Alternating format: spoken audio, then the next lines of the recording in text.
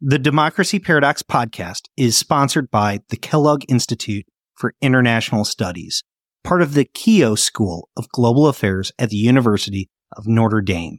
The Kellogg Institute has a 40-year history of excellence in advancing research and education on global democracy and human development. Learn more about the Kellogg Institute, including its world-renowned visiting fellowships for scholars at various stages of their careers at kellogg.nd.edu. The jihadis today, they root themselves theologically and ideologically in a particular movement that is exclusivist, that is militant, that is activist, and that is the movement known as Wahhabism. Welcome to the Democracy Paradox podcast. This is my daddy.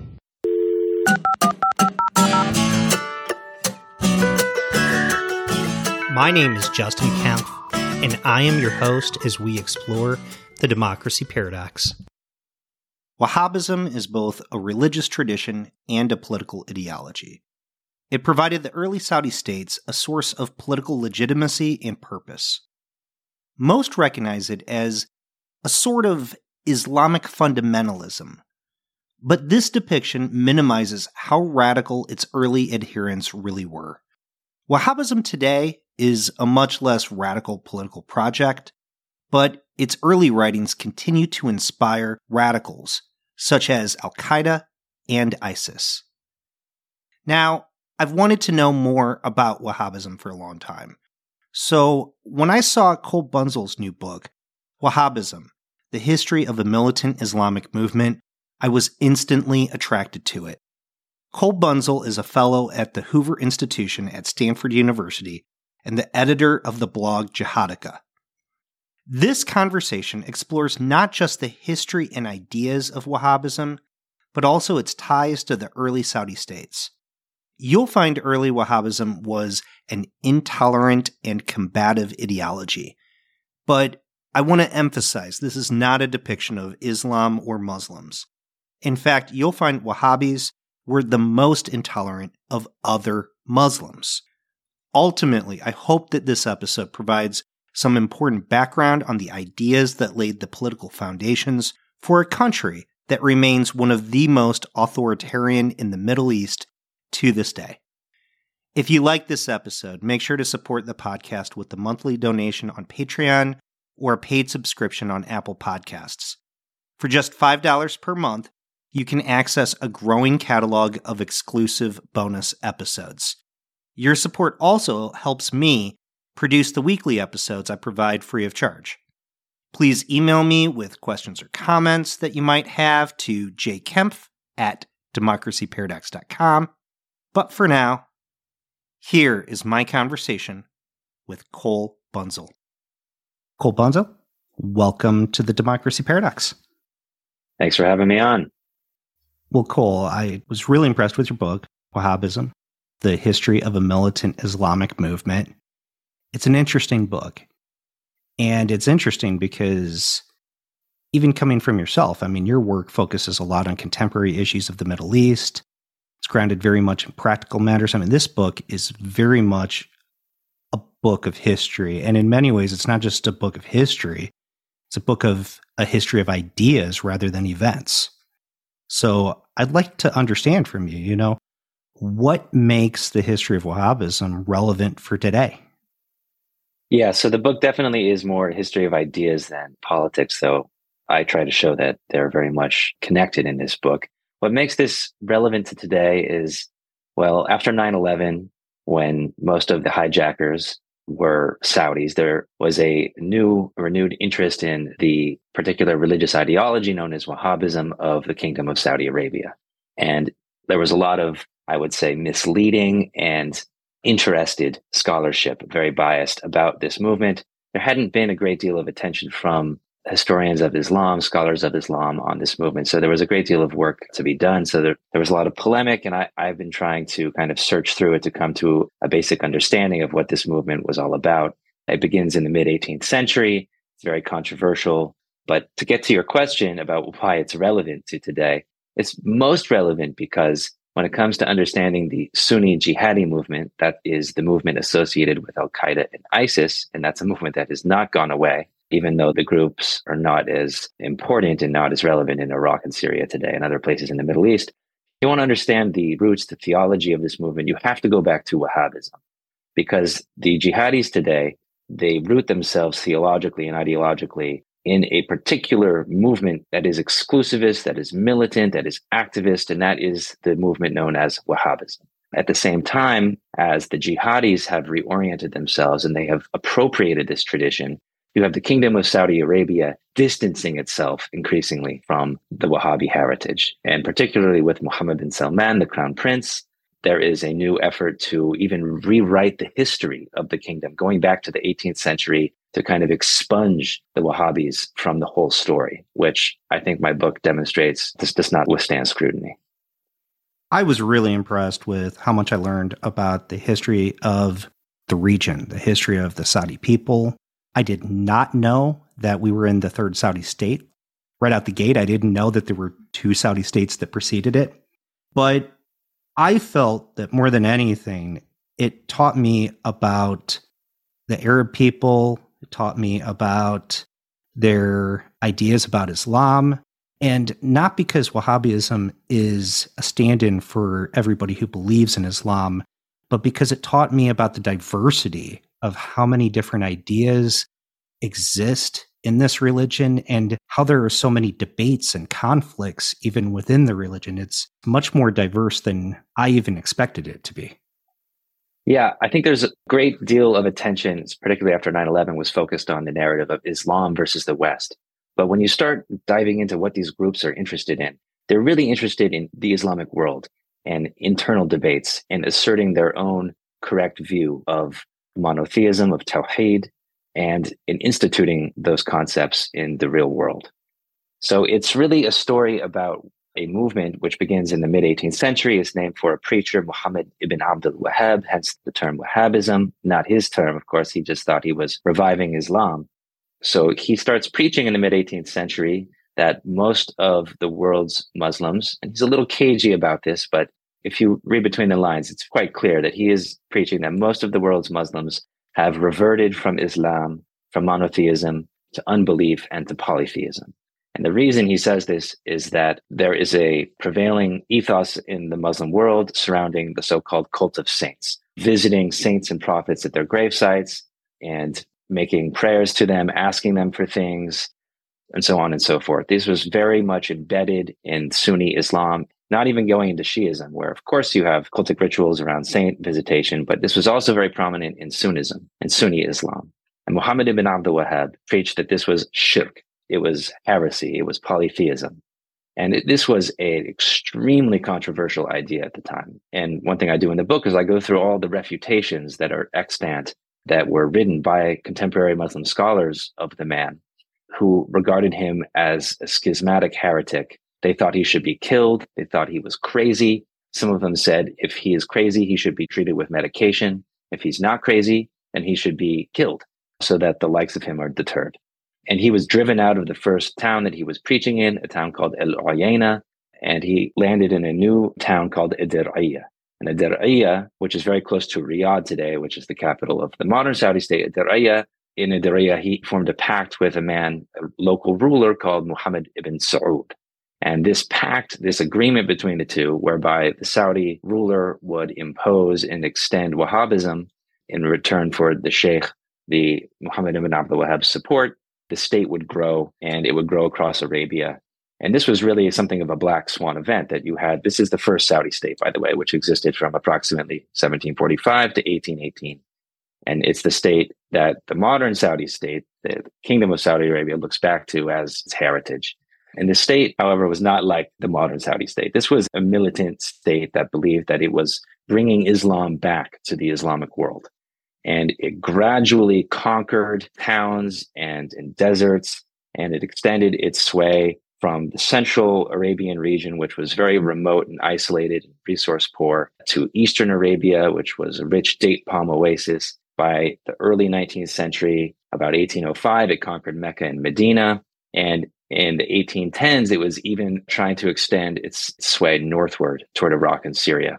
And I found in doing this research so many interesting items about the Wahhabis' intentions with regard in particular to Iraq and Syria. So the ruler of the first Saudi state, a man named Saud bin Abdul Aziz, in 1810, he starts sending letters to the Ottoman governors of Iraq and Syria, calling on them to accept Islam.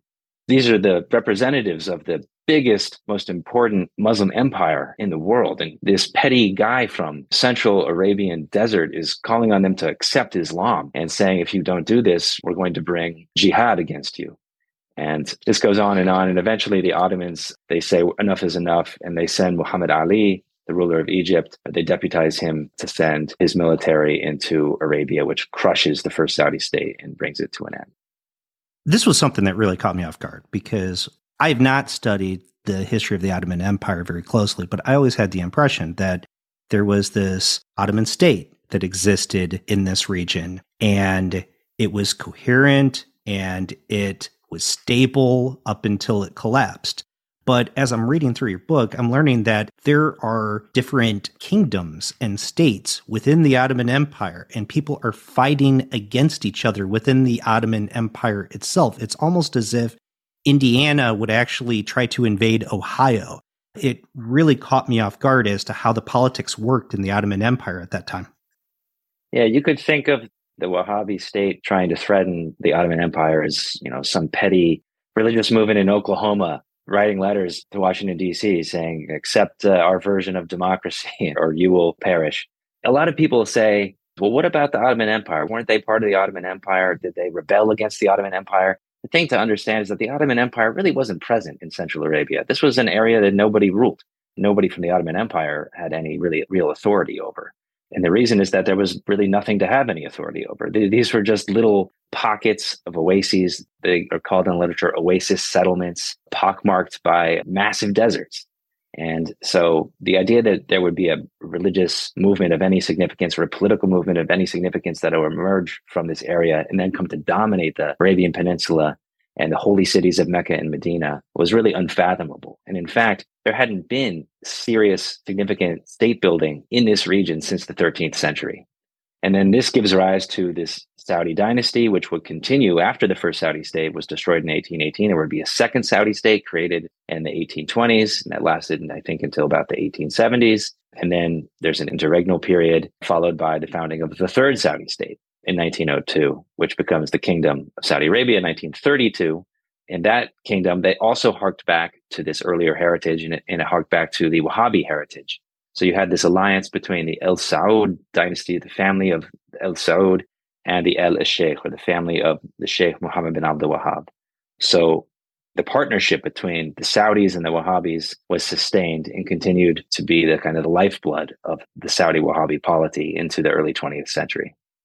As I'm hearing you discuss the history of Wahhabism, particularly with its founder, I find myself drawn to a lot of parallels with Protestantism, with its birth, with the idea of Martin Luther, even the idea that the first Saudi state starts to create a civil war of sorts in that region. I mean, it parallels a lot of what became the 30 Years' War in Europe in that area, that it created religious wars.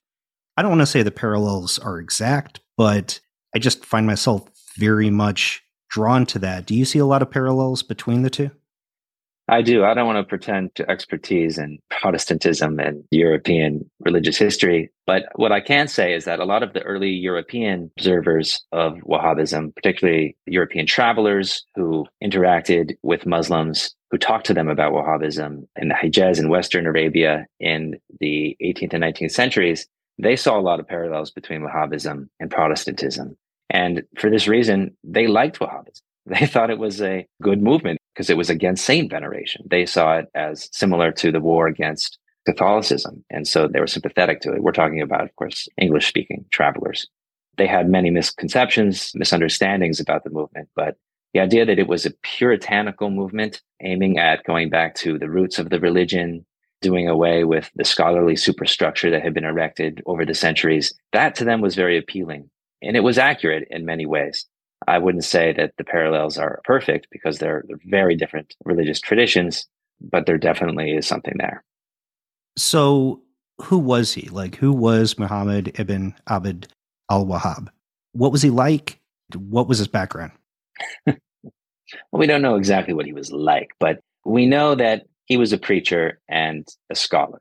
So in all of these oasis towns in the area of Central Arabia, which is called Nejd in Arabic, there were preachers and local scholars who would adjudicate disputes. They were essentially those who used Islamic law, who were at the hands of the ruler to adjudicate and impose Islamic law. And Muhammad bin Abdul Wahhab was the son of a prominent qadi or judge. So he belonged to a scholarly family. So he trained to become a Muslim preacher, a Muslim scholar from an early age. He was born in about 1703, and he studied outside of Nejd. He studied in Medina, in Western Arabia. He studied in Al-Ahsa, in Eastern Arabia. And he also spent a lot of time in Basra in southern Iraq. And it was in those towns that he read a lot of an earlier Islamic reformist preacher named Ibn Taymiyyah from the 14th century, who, like Ibn Abdul Wahhab, preached against saint veneration and had many peculiar features of his theology. And Ibn Abdul Wahhab adopted a lot of Ibn Taymiyyah's ideas and re-articulated them in a more accessible fashion. And when he comes back to Nejd, when he stops living in Basra and his father dies, he begins this missionary project where he starts sending out epistles to nearby areas, calling on them to accept Islam, saying that they are not practicing Islam, they're practicing polytheism. We have some anecdotes from his teachers, from those he interacted with, who describe him as very idiosyncratic, as somebody who from an early age rejected the Muslim legal textual tradition. There's one teacher of his who writes in a refutation that Ibn Abdul Wahhab would cross out the different parts of his legal manual. And in one of his early epistles, Muhammad ibn Abdul Wahhab said that we should basically get rid of the traditional Hanbali, that is the Sunni Islamic school that he practiced, Hanbali legal manual that was most in use in this area. So he was very, very radical in his views. He was a rejectionist. He was against the mainstream institutions of Sunni Islam in his day. And it appears that his father, as long as he was alive until he died in 1741, was able to keep him in check.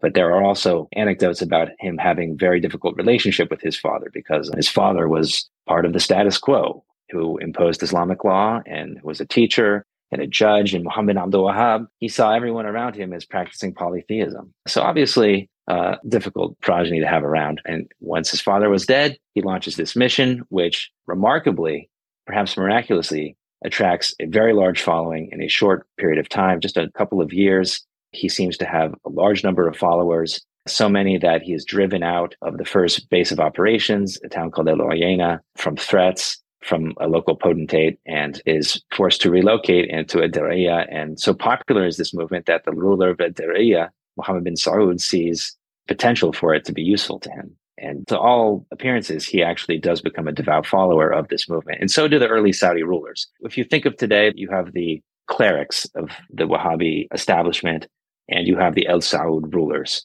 And they're very different. And you think of the El Saud as they're people who don't really believe in this puritanical religious version of Islam. They drink wine, they have a good time. But in the 18th and 19th centuries, the Saudi rulers were not like this. In the letters that they sent to nearby Muslim lands, they preach the Wahhabi creed. They're ferocious in their attachment to it, and they are intent on conquering nearby areas in the name of reinstituting Islam, reinstituting monotheism.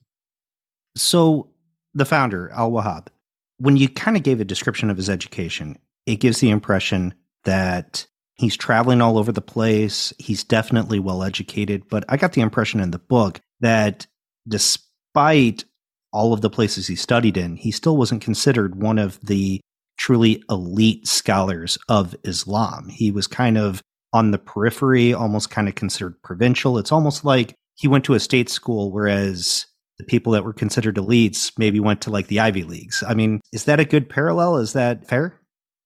Yeah, there's definitely something to that. I mean, this area of Arabia, of the Arabian Peninsula, is remote, it's provincial, it's unimportant. This is not a place that had produced significant Muslim scholarship. Even Muhammad bin Abdul Wahhab's family, which is supposed to have been, this elite scholarly family, there's very little to its name in terms of scholarly production. So compared to the Hanbali scholars in Baghdad, even in Damascus, in the Hijaz, in the West, yeah, he was a graduate of a state school. And he was also somebody who was probably writing essays that irked his teachers the whole time. So he was an idiosyncratic graduate of the Islamic State School of Central Arabia, you could say. But also to this point is that not only did he irk his teachers, he rejected them. So some of the later biographers of Muhammad bin Abdul Wahhab will point out, oh, of course he had a lineage of study. He studied with very important teachers all over the region. But if you look at what Muhammad bin Abdul Wahhab wrote about his teachers, it basically says that they were heretics and that they didn't understand the meaning of Islam. There's a nice little quote I like to read, and that opponents of Wahhabism today, even in the Kingdom of Saudi Arabia, like to read, which is Muhammad bin Abdul Wahhab talking about his teachers. So just bear with me. He says this, and this is from an epistle he writes in about 1743. We're able to date it. He writes, I will tell you about myself. By God, apart from whom there is no God. I sought learning, and those who knew me believed that I had some. Yet at that time, I did not know the meaning of there is no God but God, which is the Muslim confession of faith. Nor did I know the religion of Islam before this blessing that God vouchsafed to me. Likewise, not one among my teachers knew it. If any of the scholars of Al-Arid, which is the sub-region of Central Arabia he's from, claims that he knew the meaning of there is no God but God, or knew the meaning of Islam before this time, or maintains that any of his teachers knew it, he lies, fabricates, leads people astray, and falsely praises himself. So this is a very, very harsh condemnation of the scholarly tradition of his day. There are no teachers to learn Islam from, Ibn Abdul Wahhab is saying, because Islam had practically ceased to exist. And I, because of the blessing that God vouchsafed to me, am going to teach you what it is. So you can imagine how offensive this line of argument was to those who came across these epistles. And so they authored these numerous refutations, which I discuss in the book, and that are very, very helpful to piecing together what was happening. Because unlike the Wahhabi tradition, which preserves a lot of Muhammad bin Abdul Wahhab's writings, the epistles can be dated because of the refutations. Since the refutations are dated and they refer to the epistles, and in some cases they even reproduce the entirety of the epistles because the scholar who's refuting them wants to go through it line by line to say, this is wrong, this is wrong, this is wrong, this guy's a heretic. You're able to recover these epistles and to put some rough dates on them and to kind of track the development of his preaching. So you've mentioned a few times that the movement begins in a place called Najd. Looking back, is there anything that's really special or sets this area apart, that maybe because it's more remote, maybe because of where it's located, its history, that it was inclined to be able to produce a movement like this and a people like the House of Saud to be able to create a first, second, third Saudi state? Well, like I alluded to before, it was a very unlikely event, the emergence of the first Saudi state and the emergence of Wahhabism. There's no record of anything similar having been tried in the recent history, meaning in the last 500 years of Central Arabia, a heretical preacher coming in and gaining a following and trying to subvert the religious milieu.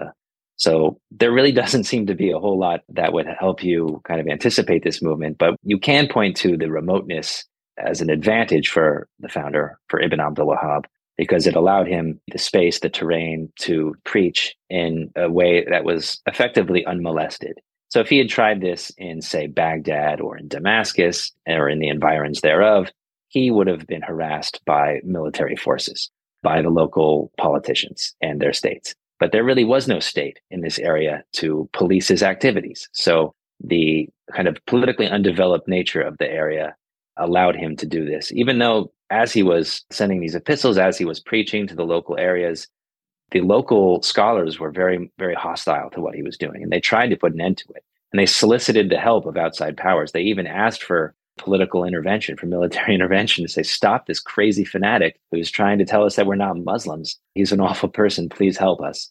They wrote things like this, and we have the receipts. So that's Central Arabia. And if you visit Central Arabia, you'll see it's resource scant. There's hardly anything there other than these oasis towns to support local communities. It's not built to be the seat of a large expansionary state. But as you point out, some of the scholars were saying that they needed to do something about it for quite a long time. And the reason why they didn't was because political leaders just thought it was completely insignificant and so remote and unnecessary to worry about, that they really didn't even touch it until they actually started conquering territory, right? So it develops very gradually. It takes about 20 plus years for the capital of the first Saudi state to even conquer the surrounding villages. It took, in fact, 20 years to conquer the nearby town of Riyadh. And this is just about 20 something miles away. So the state was of no real significant threat to the metropolitan areas of the Ottoman Empire, not until kind of the 1790s, which is when it conquered Eastern Arabia and it started to threaten Western Arabia, where the Islamic holy cities are, and which were nominally under the authority of the Ottoman Empire. So once it conquers Mecca and Medina in about 1805, this sets in motion the process of reconquest, which was carried out by Egypt. The Egyptians, when they get to Ad-Diriyah in 1818, and they take into captivity the surviving Saudi ruler named Abdullah al Saud, they would eventually bring him back to Istanbul, where he was beheaded in a public square. But that's another story. Once they get to Ad-Diriyah in 1818, they raze it to the ground. They make it uninhabitable. This was the Ottomans sending a message of, this is enough. This movement is over. The Egyptians, they're doing this at the behest of the Ottomans. They leave military installations there. The idea is that this is going to be a place that they supply, that they kind of rule, but it becomes very difficult. And it's hard to police this area. It's kind of like the Americans trying to control Iraq. And there's effectively an insurgency led by a new Saudi ruler who gives rise to a second Saudi state in the 1820s. And that goes to war against the Egyptians. And so radical are the Wahhabi scholars at this period that they argue that anyone who is not fleeing the Egyptian occupiers or who is not waging jihad against them is a heretic. And so this is another part of the scholarly tradition of Wahhabism, which is extremely radical and exclusivist and activist, that is later picked up by the jihadis as inspiration. So why did this religious philosophy appeal to so many people? It's a very good question. And there isn't really good evidence, so we can only speculate. I have a few theories. One is that Muhammad bin Abdul Wahhab was very opposed to a culture of saint and shrine worship that seems to have had some people who didn't like it, like himself. These people who managed these shrines, they took money from people. It was cultic. So Muhammad bin Abdul Wahhab seems to have tapped into some sort of resentment that was already in existence. This is one of my theories. The second is that the way that he appealed to people, he appealed directly to the listener or to the reader in very plain Arabic, sometimes using vernacular Arabic. And he boiled down what are otherwise somewhat abstruse concepts into very intelligible ones that help people grasp what were, in Ibn Abdul Wahhab's presentation, the roots of the religion, telling people this is Islam and it's not what you're practicing here. And basically what he's doing is boiling down the ideas of the earlier scholar, Ibn Taymiyyah, who dies in 1328, his ideas about monotheism and polytheism, repackaging them in a way that sells. And I call these catechisms. They're little statements of creed. They're little epistles that were in some cases memorized by local people. So unlike the scholarly class, which was kind of remote and inaccessible and elite, Muhammad bin Abdul Wahhab, he's trying to appeal to the common man in language that is intelligible and, in a sense, almost empowering the listener or the reader by immediate contact with the text of Revelation, with the core teachings of Islam. And that clearly was very appealing because even before there was any real polity, a political entity that was enforcing Wahhabism, that was expanding it, Muhammad bin Abdul Wahhab seems to have had hundreds, probably thousands of followers at his disposal. Some of the ideas that he's preaching, would make a lot of sense if you're a Muslim. To contemporary Muslims today, like really focusing on the idea that there is only one God. That's a core tenet for Islam to this day. And it makes sense that if people are seeing so many others that are venerating saints, that they'd think deeply about it after hearing him and think, okay, this makes sense. But what was so controversial about that idea was that he then starts to refer to other Muslims as polytheists. So why is it that he's referring to contemporary Muslims as being polytheists? Well, this is what all of the elite Muslim scholars who read his words at the time, they were aghast at the idea that he would say this. So Muhammad bin Abdul Wahhab took his views to, you can respect him for this, he took his views to their literal conclusion. which was that if you practice shirk, if you venerate saints in a way that directs some aspect of worship that is due to God to other than God, that means you have committed polytheism, and therefore you are a polytheist. So one of the differences between Muhammad bin Abdul Wahhab and those who inspired his teachings, including Ibn Taymiyyah, was the idea that he practiced takfir, or excommunication, on a much larger scale.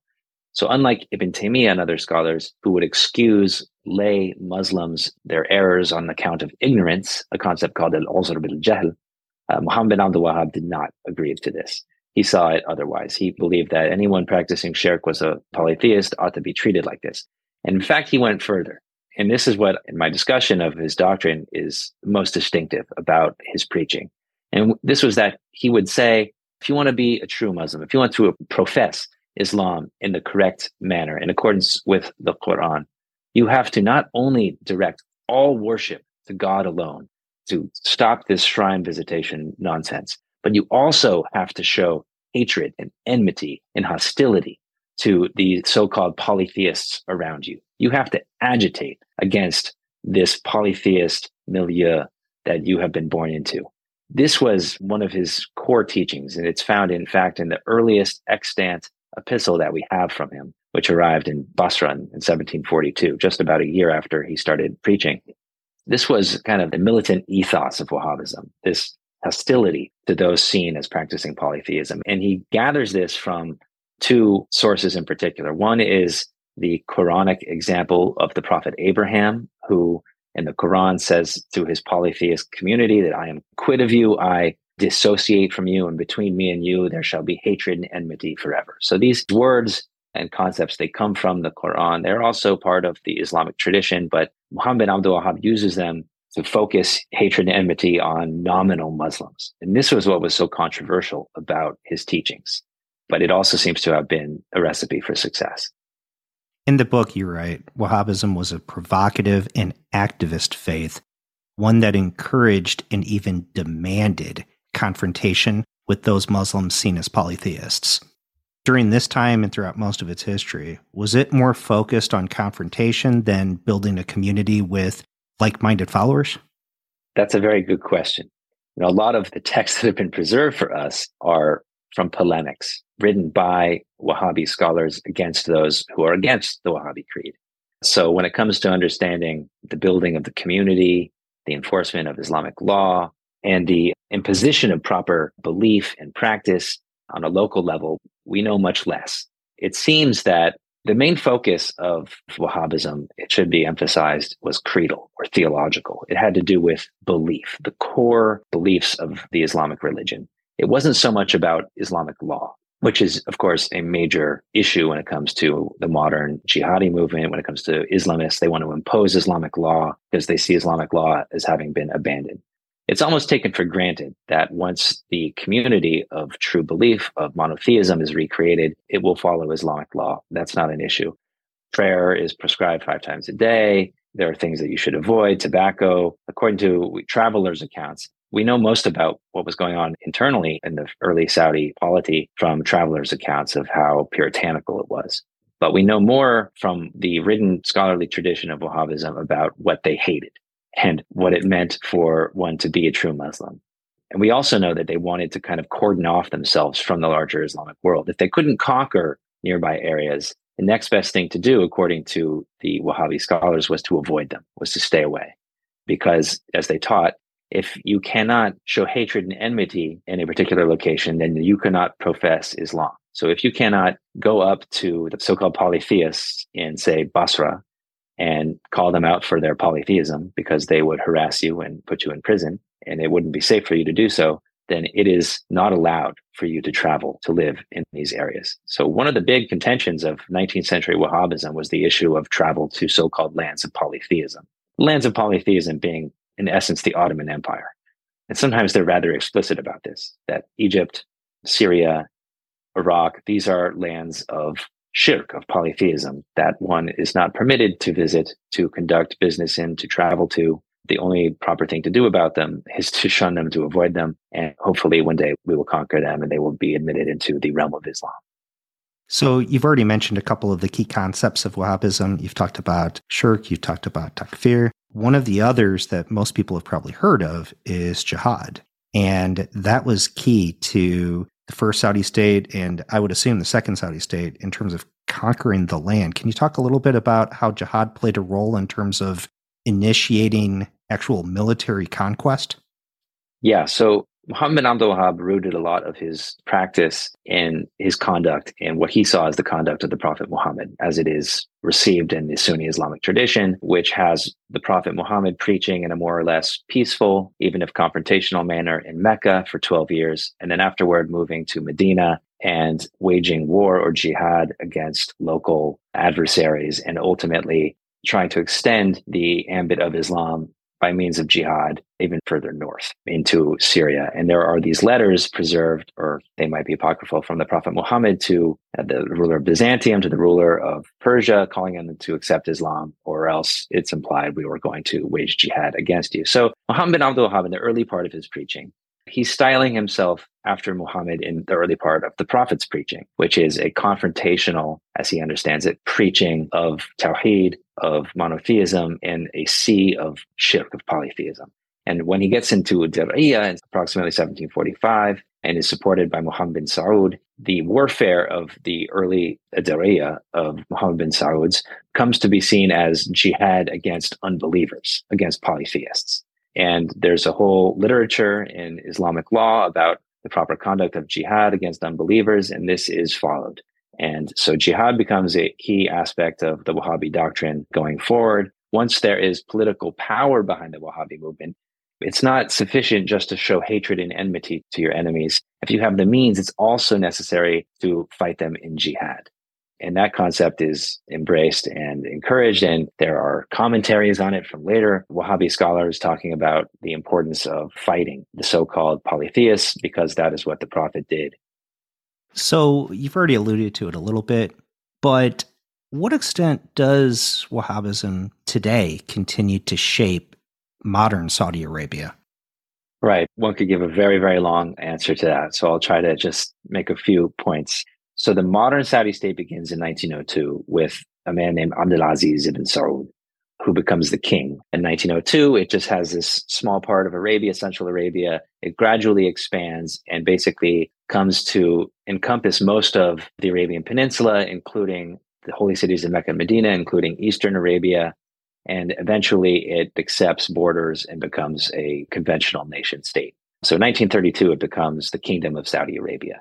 And Abdulaziz drew on the scholars, on the Wahhabi scholars and on the Wahhabi doctrine, with its emphasis on hatred and enmity to polytheism and jihad against the polytheists, to build his state.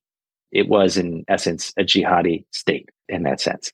But once the state has been formed and Abdulaziz has made agreements with the international community, he tames the Wahhabi scholars. He essentially says, I'm not going to listen to you if you're telling me that I can't have Western businessmen here. That's just not going to fly. I don't care what you say. The scholars say, you can't have Shia in the Eastern province. They have to be erased from this land. And he just ignores their advice. So he does this, and he also brings them into contact with Muslim scholars from different theological persuasions, including Shia, in conferences in Western Arabia. And so the scholars that the Wahhabis were condemning as polytheists just 10 years earlier are now seated at the table across from the scholars in the 1920s. So this jarring effect that was brought about by King Abdulaziz was his legacy and his tribute to Wahhabi history. So Wahhabism becomes, in essence, a quite different phenomenon in the 20th century with the rise of the Third Saudi state. It's subdued, it's tamed, it's appropriated, it's brought into the state structure. The intolerance is still there. The core of the Wahhabi doctrine is still there. It's an unreconstructed doctrine, but the same level of hatred and enmity is just not there. And the extent of the takfir, of the excommunication of the larger Islamic world, eventually is whittled down. And we are not talking about our neighbors as lands of shirk to be conquered or avoided. So that's the first point, that Abdulaziz, he tames Wahhabism, but then Wahhabism, it does stay a major part of the state in the teaching. And the Saudi rulers, they still root their legitimacy in this pact, this union between the Saudi royal family and the family of Muhammad bin Abdul Wahhab and the Wahhabi creed. So even the current King Salman, current ruler of Saudi Arabia, in many of his speeches and writings and lectures, he has said things like, the importance of this union can't be overstated. This is the basis of the state. We recovered Islam when Islam had ceased to exist, et cetera, et cetera. So the basic narrative of the whole Saudi state project was more or less the same as it had been in the 18th century. It was just no longer as radical a version of Islam, even though the core tenets there could easily be read literally to mean what ISIS is doing today. So that's where we come to what is happening today in terms of the importance of this religion. In Saudi Arabia itself, Mohammed bin Salman, the crown prince, the quote-unquote reformist crown prince, he's not a political reformer in the sense that he's not trying to bring democracy to the region, but he is very much a social reformer, cultural reformer who is trying to reshape his country, and he's doing it extremely effectively. I've been to Saudi Arabia recently and sat down with the Minister of Islamic Affairs and tried to understand what's going on with the new approach to the Wahhabi heritage. And they're really shunting it aside. Mohammed bin Salman, in the last year, he even declared a new national holiday called, quote unquote, Founding Day. Founding Day is to celebrate the so-called founding of the first Saudi state, which is backdated now to 1727, not to 1744, 1745, with the union with Wahhabism.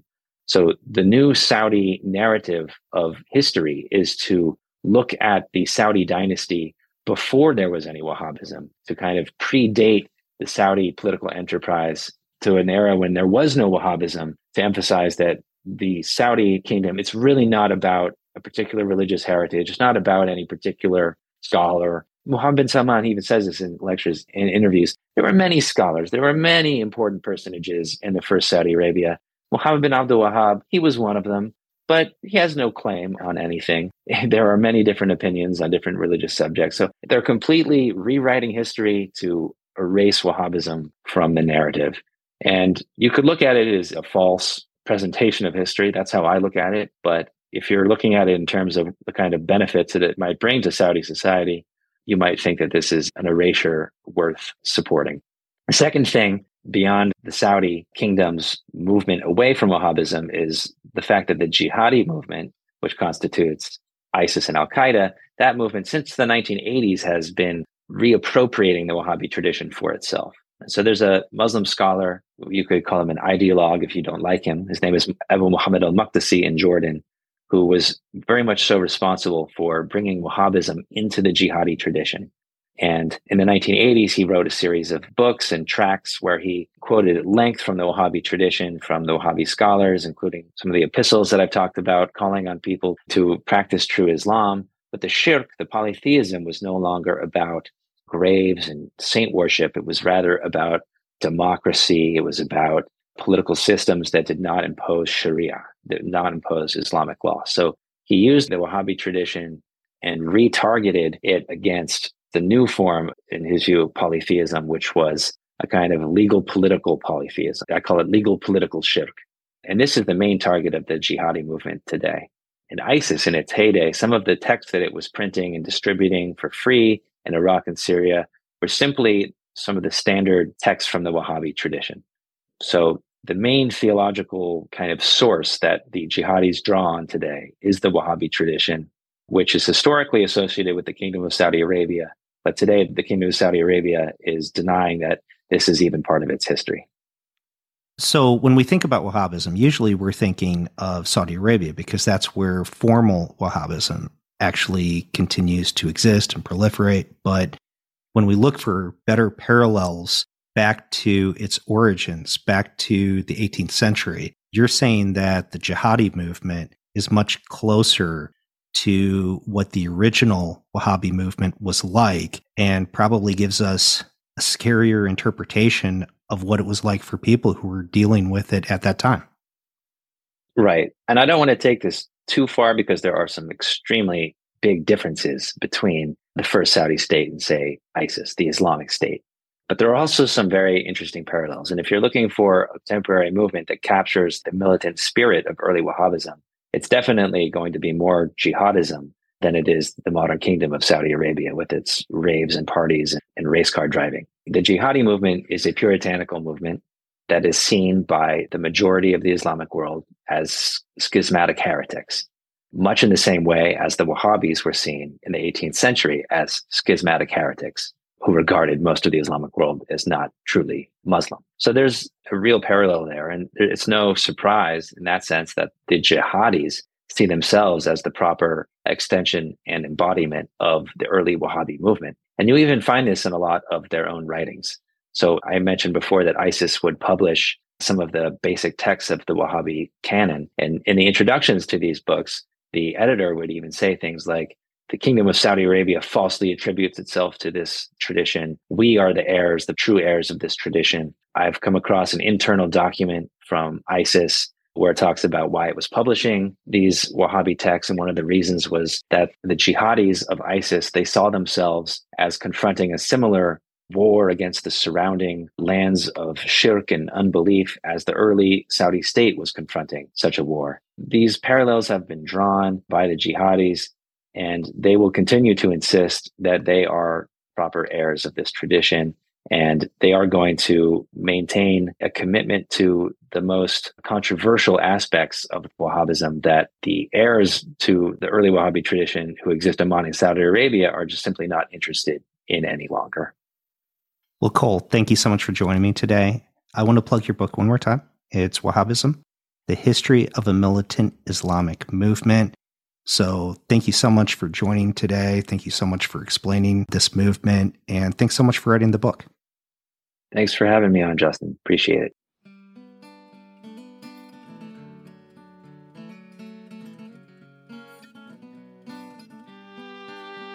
If you are listening to the show, please leave a review.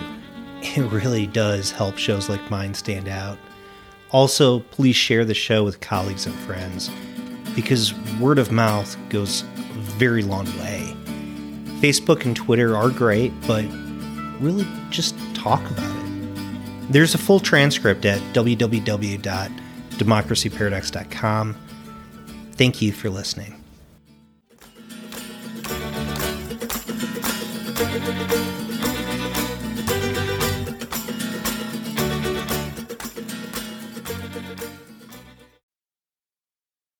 The Democracy Paradox podcast is sponsored by the Kellogg Institute for International Studies, part of the Keough School of Global Affairs at the University of Notre Dame.